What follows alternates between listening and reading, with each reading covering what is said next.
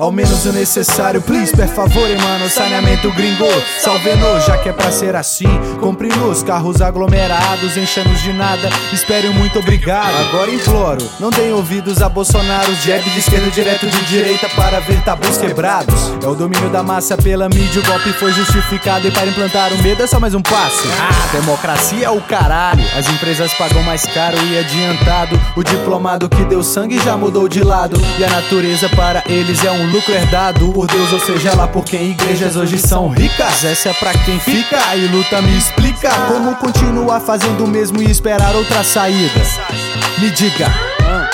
Lama no meu rio, sem valor para o meu solo. Rap nacional, leste cultural, mineiro é o aço. Continências multinacionais, se comprar te faz feliz. Então, portanto, compre mais. Férias com a família no RJ, burguês que curte praia. Financia sexo e maconha normal.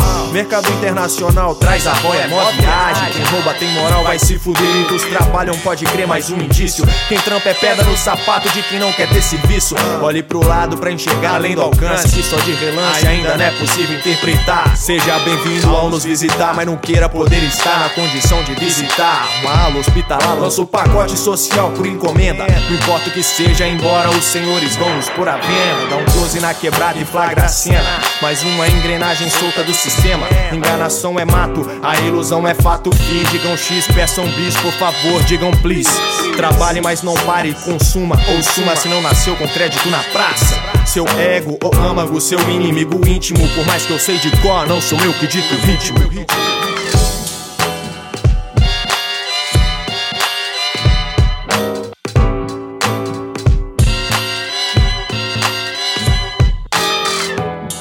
Pior que tem maluco que faz até coreografia pra preço.